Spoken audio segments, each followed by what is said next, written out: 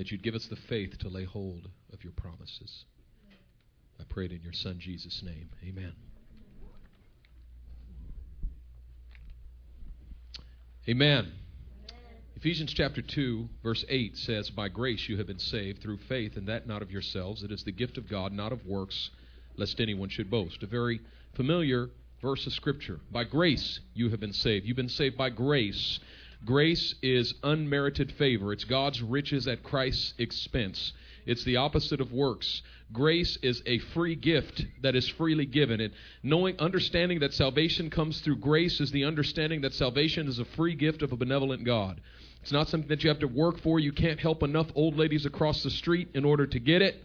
You can't do enough good works. It's not at the end of your life. God takes your good works and your bad works and puts them on a scale. And if the good works outweigh the bad works, you get into the kingdom. It doesn't work that way. There's not enough good works that can overcome one sin. But the sacrifice that Jesus made on the cross is enough to overcome all sin. And so when God talks about His grace, the clear teaching of Scripture on the grace of God is that there is always a surplus of grace. There's a surplus of grace. That is, there's more grace than there is sin in the world. There's enough grace of God to handle everything that has gone wrong in the world. Romans chapter 5 verse 20 says, "Where sin has abounded, grace has all the more abounded." In other words, where you might look at your life and say, "But you don't know what I've done. You don't know where I've been." And God says, "I know what you've done, and I know where you've been, and I know what Christ did on your behalf, and what Jesus did is greater than what you did." So there is a surplus of grace. There's a surplus of grace. John says in John chapter 1 verse 16 that of the fullness of His grace we have all received one blessing after another. So there's a fullness to the grace of God. There's this concept of the plenary grace of God, or the full grace of God. There's this unmeasured, unmerited favor of God. And Paul talks about this grace of God in 2 Timothy chapter 1, verse 10. Or the end of verse 9, he says, "This grace was given us in Christ Jesus before the beginning of time, but it has now been revealed through the appearing of our Savior Christ Jesus, who has destroyed death and brought life and immortality to light by the gospel." So this grace God gave us His grace before the beginning of time. Before time began, He knew we were going to mess this thing up, and He already poured out His grace on us. But the grace of God given to us before the beginning of time is now made manifest in the appearing of Jesus Christ. That is, when Jesus Christ appeared, and as He continues to appear to us, the grace of God is made known to us, and the grace of God is made known through the appearing of Jesus Christ as we preach the gospel. So when you got saved, what happened was the grace of God was made manifest in your life. But the question is, how did you apprehend that grace of God? Paul says in Ephesians chapter 2 verse 8, "By grace you have been saved through faith." The agency of faith. That is, faith is the agent that identifies and apprehends the grace of God. Faith is the means by which we identify and apprehend the grace of God. When there is a surplus of grace but a deficit of faith, nothing happens. The fact of the matter is that Jesus died on the cross 2,000 years ago. You say, "I just got saved." No, you just came to faith in the salvation that has been around for more than 2,000 years. Your deliverance is 2,000 years old. Your salvation is 2,000 years old. You just came to faith for it. And the moment you came to faith for it, your faith apprehended that grace and it manifested in your life. But unless your faith apprehends it, the grace does not manifest in your life. The surplus of grace stays on the table. It just sits on the table. And what the Lord is speaking to us today, and what the Lord has been showing me, is that we as believers in Jesus Christ live with a grace surplus and a faith deficit. It's not just about being saved, but this is the principle for everything that God does. God's grace is more than just the fact that you get to go to heaven when you die. God's grace is His empowerment. God's grace God's grace, it contains His provision. It contains His favor. It contains His healing, His power, His love, His mercy, His justice, His answers to prayer, the outbreak of His promises. Everything that God does falls under the category of grace. Everything He does in your life. If He healed your body, it's grace. If He provided for your needs, it's grace. If He saved your family member, it's grace. If He saved your house, it's grace. Whatever He does, He doesn't do anything except through the category of grace, and He does not release it into our lives except through the category of faith. So faith is the means by which we identify and apprehend the grace of God. There's so much that God intends to do, so much that he's released grace for, but he's looking for a body of believers who will rise up in faith and identify it and apprehend it. And until you identify it and apprehend it, that grace just sits on the table. You walk past it every day. And you're praying and crying out to the Lord saying, Lord, when are you going to do this? And here's the way the enemy works. The way the enemy keeps you from identifying and apprehending the grace of God is he tells you that God will do it for you, but one day. What he does is he pushes it out into your future. Listen, knowing that God's going to do something for you one day is not faith. That is not faith. Why? Maybe it's partial faith because it identifies the grace of God, but it's not the other side of faith. It's not full faith because it doesn't apprehend it. Faith doesn't just identify it, it apprehends it. You can identify Jesus. A lot of people identified Jesus when he walked the earth, but not very many people apprehended him. A lot of people said, oh, there goes Jesus. But the woman with the issue of blood both identified and apprehended him. She said, if I touch the hem of his garment, I'll be made whole. Step one, identification. Step two, she pressed through the crowd and touched the hem of his garment. She didn't just sit there and say, if I touched him, I would have been made whole. Oh, well, there he goes. See you later, Jesus. She would have stayed. She would have kept bleeding for the rest of her life. But because she identified the grace of God that was walking through her city and then pressed through the crowd and apprehended it, then she was made whole. And Jesus said, your faith has made you whole. Translation, the fact that you identified the grace of God that was made available to you and the fact that you pressed through the crowd and apprehended it, that is what has made you whole. Your faith has made you whole. God wants us to identify and apprehend the grace of God. Now, identifying the grace of God takes faith. Now, remember Pastor Daniels preached to us out of Deuteronomy chapter 30 the Thursday before last, and he says there in Deuteronomy chapter 30, God speaks through Moses and says, behold, I set before you good and evil, life and death, blessing and curse. Now choose life. And Pastor Daniel said to us, wherever you see death, life is present. Wherever you see evil, good is present. And wherever you see curse, blessing is present. The problem is we have trained ourselves to see death, curse, and evil instead of training ourselves to see life, blessing, and good. And he says the first step of faith is to learn to look for life whenever we see death, and to look for good whenever we see evil, and to look for blessing whenever we see curse. When we get to the place where we see the good in the midst of evil, say, this looks like evil, but Lord, I know good is there. Would you show me where the good is? Would you show me? And all of a sudden, our faith causes us to identify the presence of the grace of God. God's grace is everywhere. There is no place you can go where the grace of God is not present, where the grace of God is not available. But you need the eyes of faith to identify it before you can apprehend it. But because we're constantly seeing evil, and we're constantly seeing curse, and we're constantly seeing death, our unbelief, which is actually in a reverse form of faith, is identifying the work of the devil and then apprehending it by unbelief. In other words, because we don't believe for the grace of God, what we see is the work of the devil, and we believe, we identify it. We are experts at identifying the work of the devil. You talk to any believer, what's the devil doing? Oh, he's doing this, and he's doing that, and he's attacking my family, he's attacking my body, he's coming against my finances, and then he's giving me this thought, he's giving me that. We are experts at identifying the attack of the devil. We can list it, and then we apprehend that attack by believing it. And I think this is it. I think he's taking me down this time. I've resisted for as long as I can. I don't think I can resist anymore. I think, I'm heading towards financial ruin. My family's falling apart. My body's falling apart. And we just start speaking in faith believing. And God says, be it unto you according to your faith. Your faith can both heal you and kill you. If you have faith for death, that faith will kill you. If you have faith for life, that faith will heal you. If you have faith for the curse, that faith will curse you. If you have faith for the blessing, that faith will apprehend that blessing. But you have to learn to identify the blessing. I don't care if I see a curse, I'm looking for the blessing. I don't care if I see death, I'm looking for life, and I'm going to choose the blessing, and I'm going to choose life, and I'm going to choose the good. I'm going to train myself to see it, to identify it, and that point of identification is so important for the believer because God's grace is everywhere, but we rarely see it. Every once in a blue moon, we say, wow, God came. God showed up. God did something mighty for me. God, what is God? You ask the same believer who gives you the litany of what the devil is doing. What is God doing in your life? Well, I'm not sure. I mean, I know he's doing something. He moves in mysterious ways, but I'm just not sure what he can't really see. I'm just not sure what he's doing. It's because you've trained yourself to look for the work of the devil instead of training yourself to look for the work of God. We must be so intimate with the work of God that we don't even see what the devil is doing.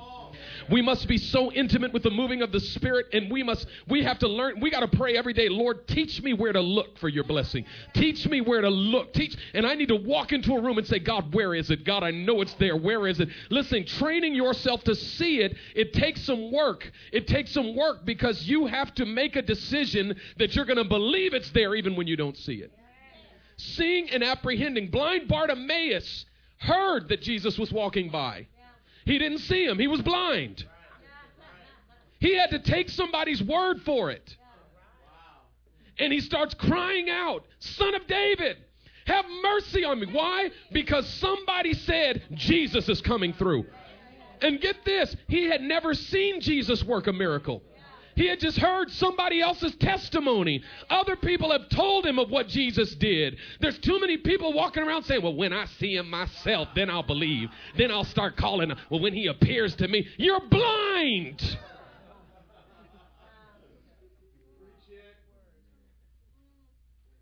You try encouraging somebody and they say, oh, my whole life's falling apart. You say, no. Listen, brother, listen. God is blessing you right now. Well, I don't know.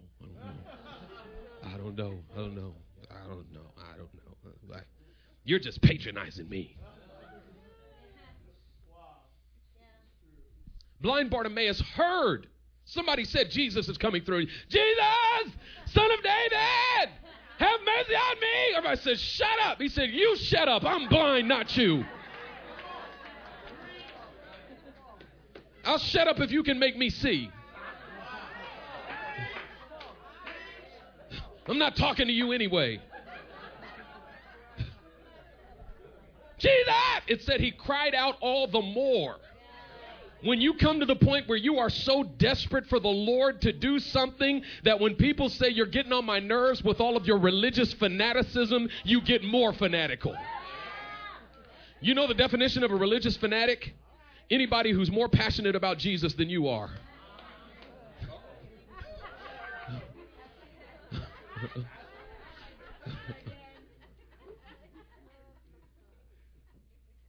Blind Bartimaeus cries out. He heard of the possibility and his faith was activated. His faith identified the presence of grace. His faith identified the presence of grace. And Jesus called him, said, bring him to me. He says, what do you want me to do for you? Interesting question, isn't it? It's not that Jesus didn't know. He wanted to know if Bartimaeus knew. If the Lord stood in front of you right now and said, what do you want me to do for you? Would you know what to say? Well, I just bless me. Bless you with what? What do you want? And it was obvious to Jesus, but what's obvious to Jesus is not obvious to us all the time. You know, you talk to somebody, say, can I pray for you? Say, oh, no, I'm cool. I don't need no prayer. It's obvious that you need prayer. What are you talking about? You don't need no prayer. You need prayer more than anyone. Oh, no, I'm cool. I'm cool. No, you are not cool. You're blind. You're sitting on the side of the road. You're a beggar. Faith identifies and then apprehends the grace of God. And once it identifying the grace of God is the easy part. Apprehending it takes a fight. Now, Paul said you got to fight the good fight of faith. Why do you got to fight the good fight of faith? Because when faith identifies the grace of God, it identifies what God has already given us. Because grace was given to us before the world began. And it's made manifest in the appearing of Jesus. Meaning, what Jesus brings to us is a grace that has been given to us since before the foundation of the world. But without faith, God could have given you something and you still don't have it. Without faith, God can set you free from something and you're still bound. Without faith, God can open your eyes and you still can't see. Without faith, God can open your ears and you're still deaf. Why? Because your faith has not identified and apprehended it yet. Now, in Joshua chapter 18, remember, the book of Joshua is the book of conquest. The beginning of Joshua, they're coming across the Jordan, entering into the promised land. God is saying, I've given you the promised land. Now go take it.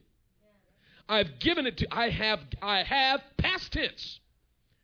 He did not say, I will give it to you. He says, I have given it to you.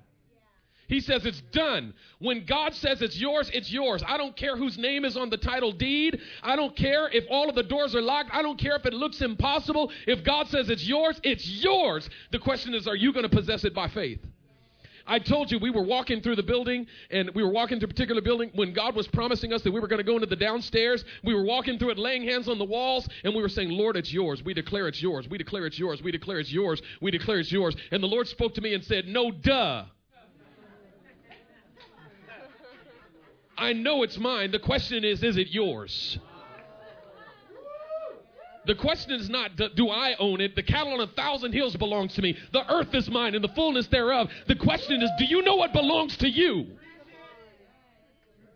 God already knows what's his. Do you know what's yours? We need a little Joel Osteen up in here. This is my Bible. I have what it says I have. I am who it says I am. I can do what it says I can do. Come on, somebody. That's truth right there. You have what it says you have. You are what it says you are. You can do what it says you can do. The question is, will your faith identify it and apprehend it on a daily basis? So when we were trying to get into this space, we were going through the whole construction process. We sensed the grace of God on this space. We came in and began to occupy it, but we had to raise $52,000 in the midst of a recession to this don't look like much, right? This little sanctuary, $52,000. That's what it cost to refurb this little, plus the office spaces. But 40,000 of that 52 was in this room. I could tell you stories about, that door, it was next to itself. And they had to take out the wall and move the door over 3 feet. And how many thousands of dollars did that cost? The city, we want the door there. Does that make any sense? It's like little stuff like that. So anyway, in the middle of this process, we're raising the money and we're crying out to God. And I'm talking about we were making it month to month as a church. We had no savings. We had nothing. We were just staying afloat, and the Lord said, do it. And that $52,000 came, and we refurbished this whole area. In the midst of it, we were coming to the end of the project, and the city said to me, you need to show me 50 parking spaces outside of this parking lot on an architectural drawing highlighted and a letter from the owner of the property giving you permission to park there within 700 feet of your building, or else we're shutting down the whole project.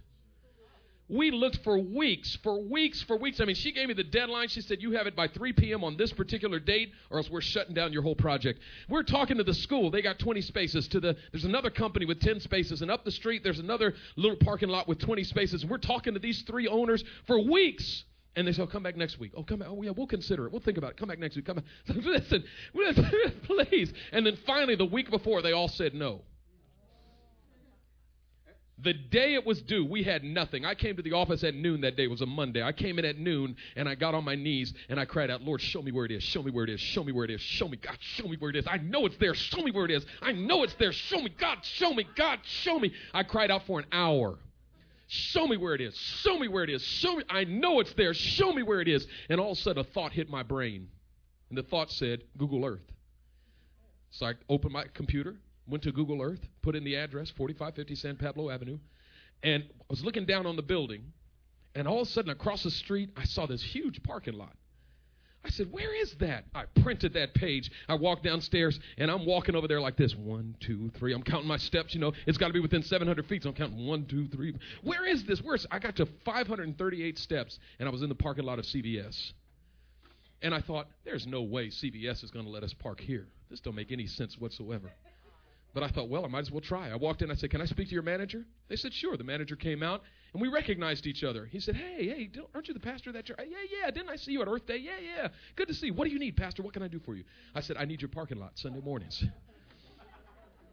I said, I need a minimum 50 spaces. I need an architectural drawing of the parking lot from you, highlighting the spaces I can use, and I need a letter from you with your signature on it saying that I have permission to park here. And he goes, I don't have a problem with that. I said, oh, praise God. He goes, but I got to call my district manager. And I thought my heart just sunk. I was like, Lord Jesus, please. So he said, okay, hold on. So let me call her. So he calls her. She says, put him on the phone. Turns out she was a believer. She said, Pastor, what can I do for you?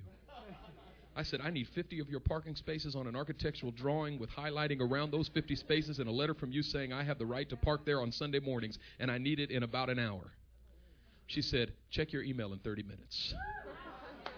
30 minutes later, I checked my email, and it was all there. I went to the city at 3 o'clock, and the lady at the city just had this sad look on her face. I'm so sorry, Pastor. I said, no, I got it right here. She goes, what? She looked at it. CVS is going to let you park there? Yep, read it and weep.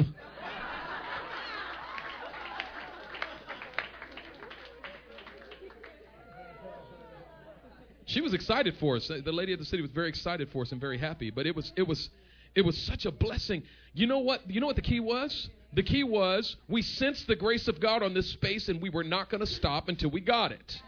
And we were not going to let it go, and we were not going to give up on it, and we were not going to quit on it. We weren't going to get disillusioned about it. We weren't going to get discouraged about it. When you identify the grace of God, the next step is to make a decision that you're going to apprehend it. Now, we started talking about Joshua chapter 18, the time of conquest. 18 chapters of conquest, and you get to chapter 18, 7 tribes had possessed their inheritance, and 5 had not yet. In Joshua chapter 18, verse 3, Joshua calls together the entire assembly, and he says to the Israelites, to the 5 tribes, he says, how long will you wait before you begin to take possession of the land that the Lord your God has given you? How long will you wait? There's another translation that says, how long will you be slack? The NKJV says, how long will you neglect to begin to possess the land that the Lord your God has given you? Joshua's saying, because these 5 tribes are going, one day the Lord's going to give it to us. One day.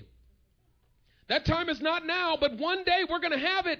And then they were crying, going, how come our other brothers got it and I don't? How come they're blessed and I'm not blessed yet? Doesn't that sound like a Christian? How come my friends are getting married, but I'm not? How come everybody's got a job, but I don't have one yet? How come everybody's getting new cars, but I'm still driving my old hoopty? How come? How long will you wait to begin to possess the land the Lord your God has already given you? You're crying that he's not doing something for you. You're not even possessing what he's done.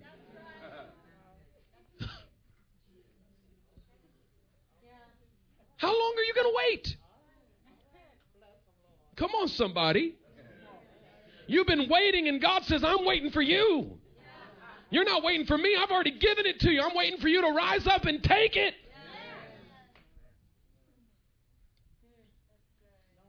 There's a grace surplus. It's just a faith deficit. There's more grace than you need. You just need the faith. What I'm looking for is a faith surplus. It's like I got blessings manifesting that I don't have room to receive. I got so much faith everywhere I walk. Blessings are manifesting. I'm like, whoa, I didn't even actively believe for that. But I've been so trained. I've so trained my heart and mind to believe that I'm believing while I'm sleeping. Promises are manifesting in my sleep. I'm accidentally stumbling into breakthrough and blessing. I'm tripping over it. I'm drowning in an ocean of victory and blessing. Why? Because in actuality, we are living in an ocean of grace. But we've only got a puddle of breakthrough because that's how much faith we have.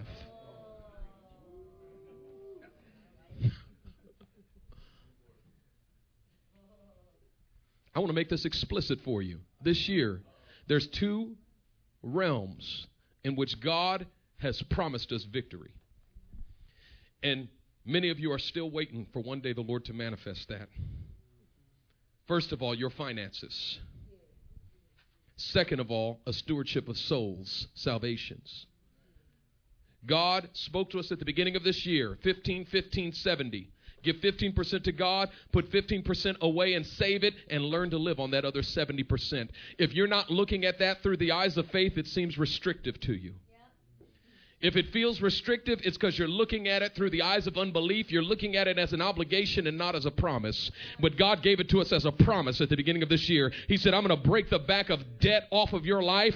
I'm going to release you into abundance. You say, I started this year off with thousands of dollars in debt and no money in the bank. I'm going to end this year with thousands of dollars in the bank and no money in debt. God wants you to know that poverty is demonic. It is not humility. It's demonic. Come on, somebody. People in the body of Christ are talking about money as if it's an evil thing. A very famous preacher said, wealth is almost always evil. And I wanted to respond, poverty is always evil. There's no such thing as good poverty.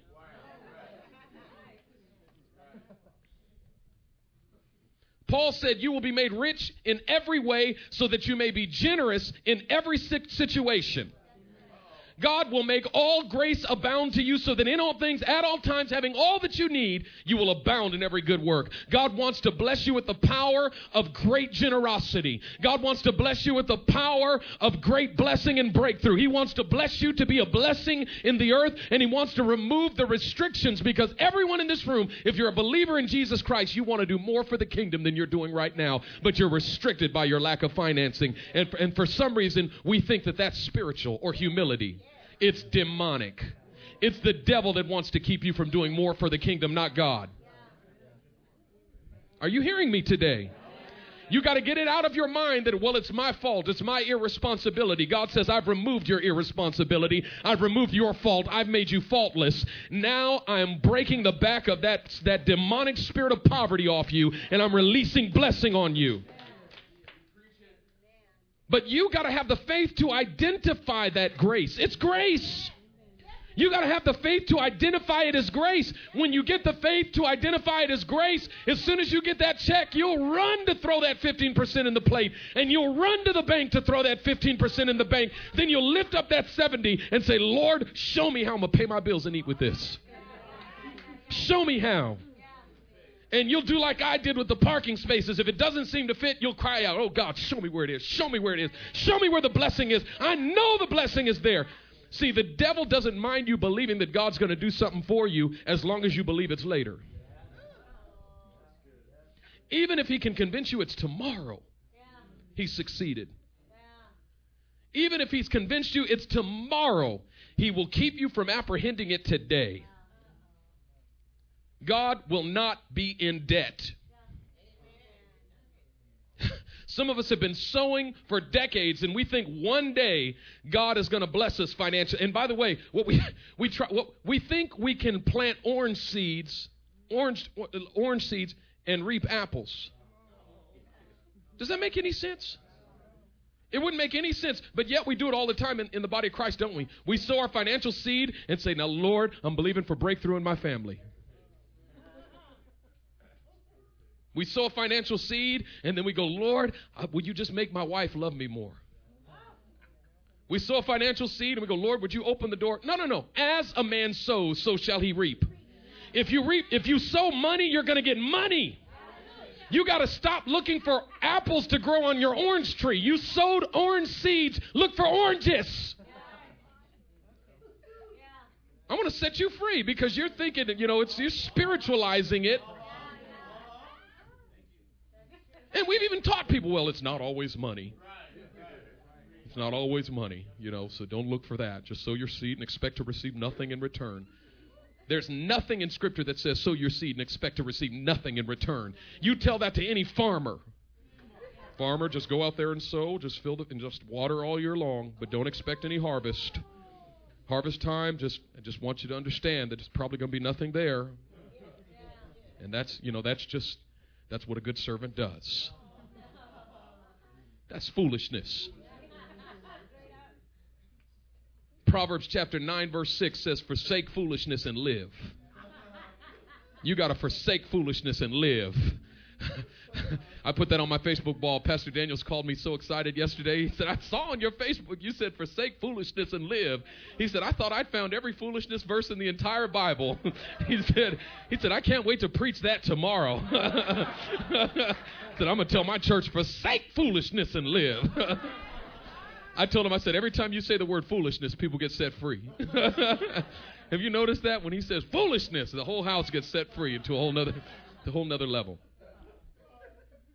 I'm saying you got to identify the grace of God in it and then apprehend it by faith and press for it and reach for it. You think it's carnal for you to press for financial blessing, but what you don't realize is that you're allowing yourself to stay under the weight of oppression that the enemy has brought through debt and financial hardship. And God is saying this year, I'm going to break that off of your lives and I'm going to release liberty, but you got to begin to possess it.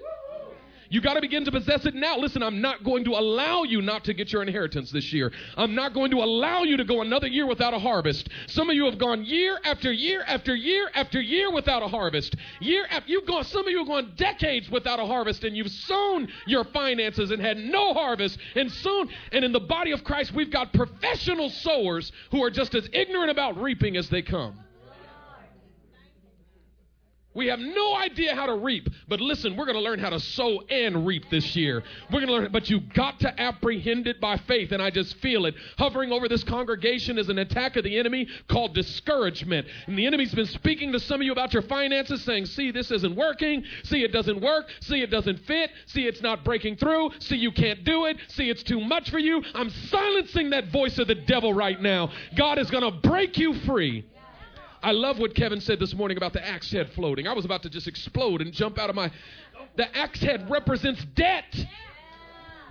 And do you see how, listen, the prophet was saying, Father, I'm in debt. Now watch how easy it was. He didn't freak out and say, oh, my Lord, we got to take up a collection for this brother. Oh, we got to pray. We got to figure out a way to work it out. He said, no, we can handle that. Just give me a stick. Just a stick. He just made something up. Just look for where's the stick? Stick, throw it in the water. Okay, here it comes. And it floats to the top. The prophet just threw a stick in the water. It was all, he didn't even pray. It wasn't even, he said, the Lord's not going to allow you to be in debt. He's not going to make that axe head float. God's getting ready to float you out of your debt. He's getting ready to break the power of it off your life.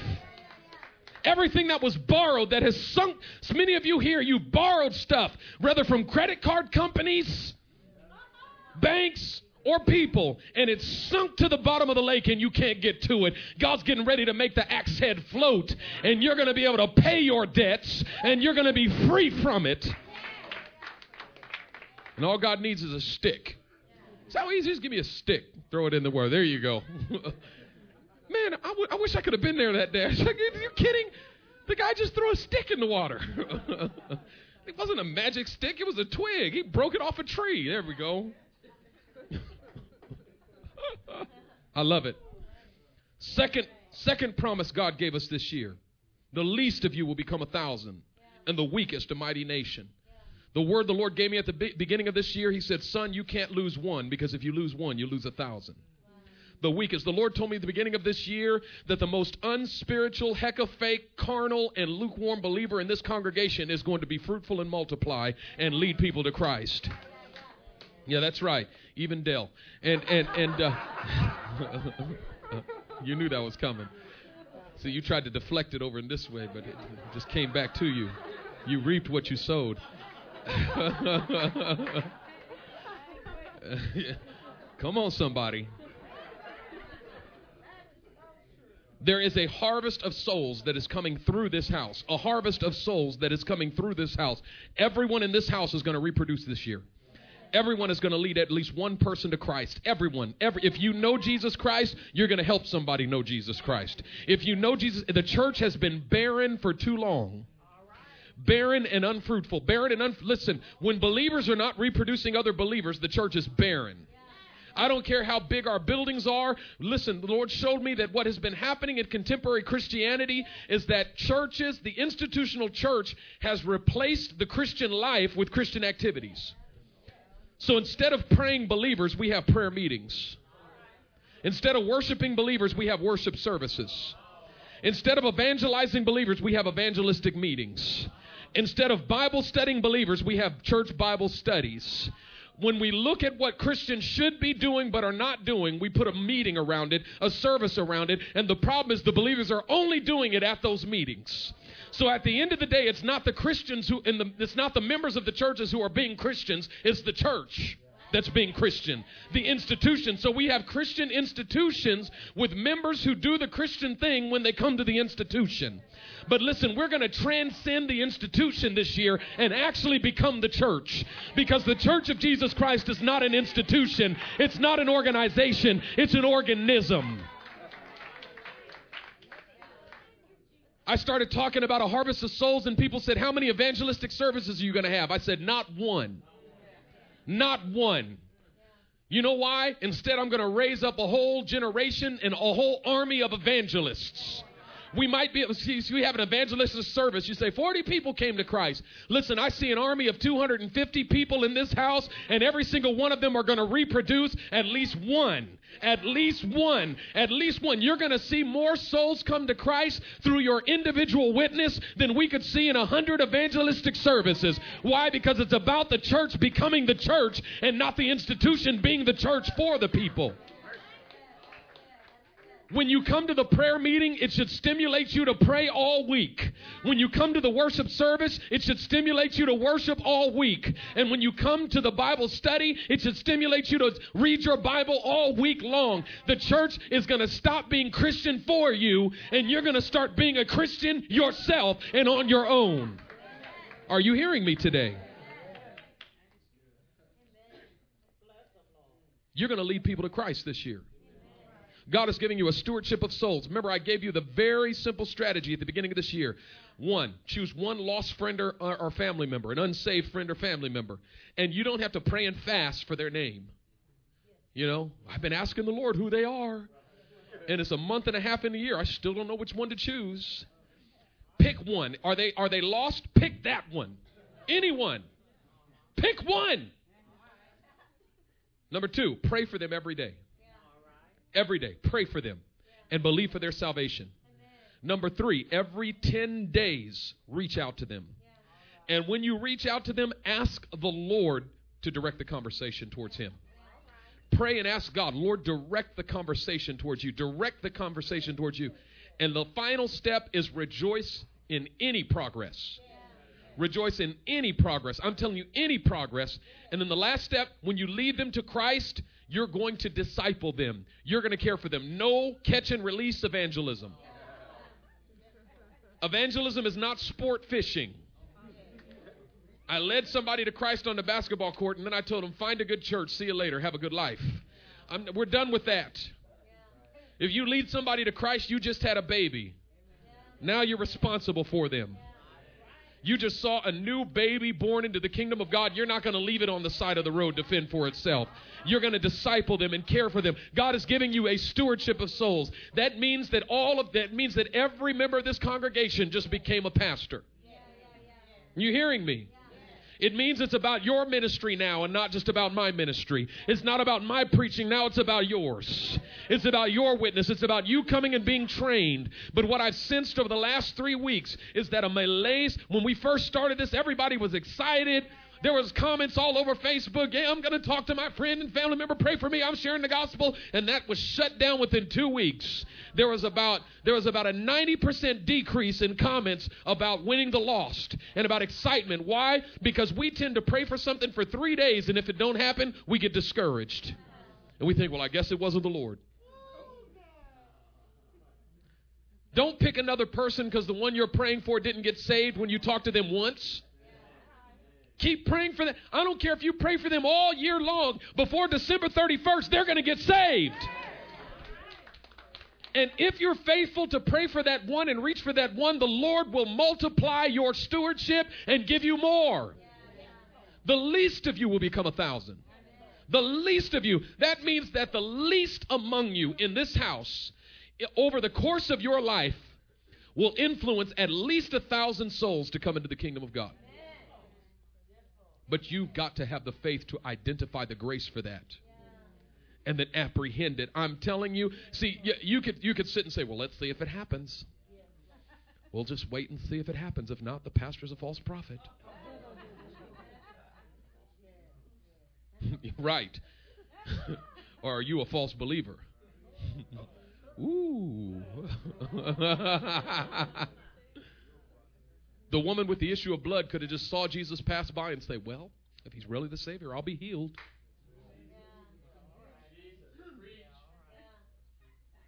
Enough sitting around waiting. Now you're going to begin to possess your inheritance. You're going to begin to possess your inheritance from this moment, from this day. You're going to begin to possess your. I will not let you go without it. Listen, there is nothing like seeing souls come into the kingdom of God.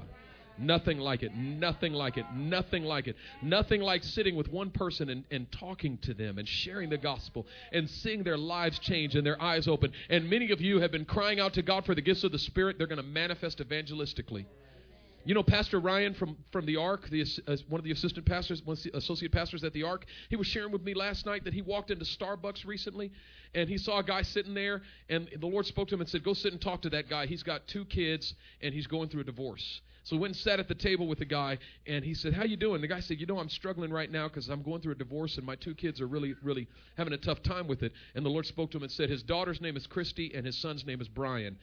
And he said, how's your daughter handling? And he said, who, Christy? Oh, she's struggling with it, but she's doing okay. And Ryan looked at him and said, and your son's name is Brian. And the guy said, well, how did you know that? How did you know that? He said, because God told me that, and God told me to come sit at this table and tell you that he is with you, and that he's walking, and that he loves you, and that Jesus died. And he preached the gospel. The guy broke and just started weeping and crying. Ryan said, I walked out of that place like, yeah! I want you to know what that's like. To see somebody being translated out of the kingdom of darkness and into the kingdom of the Son of his love. I want you to know what that's like. Listen, that is the stewardship that God is making available to each and every one of us. But your faith has to identify that grace and lay hold of it. You got to make a decision today. I see the grace of God on my finances. I see the grace of God over the stewardship of souls. I'm going to lay hold of those 2 things, and I'm not going to finish this year without my inheritance. Those 5 tribes, Joshua said, how long are you going to wait?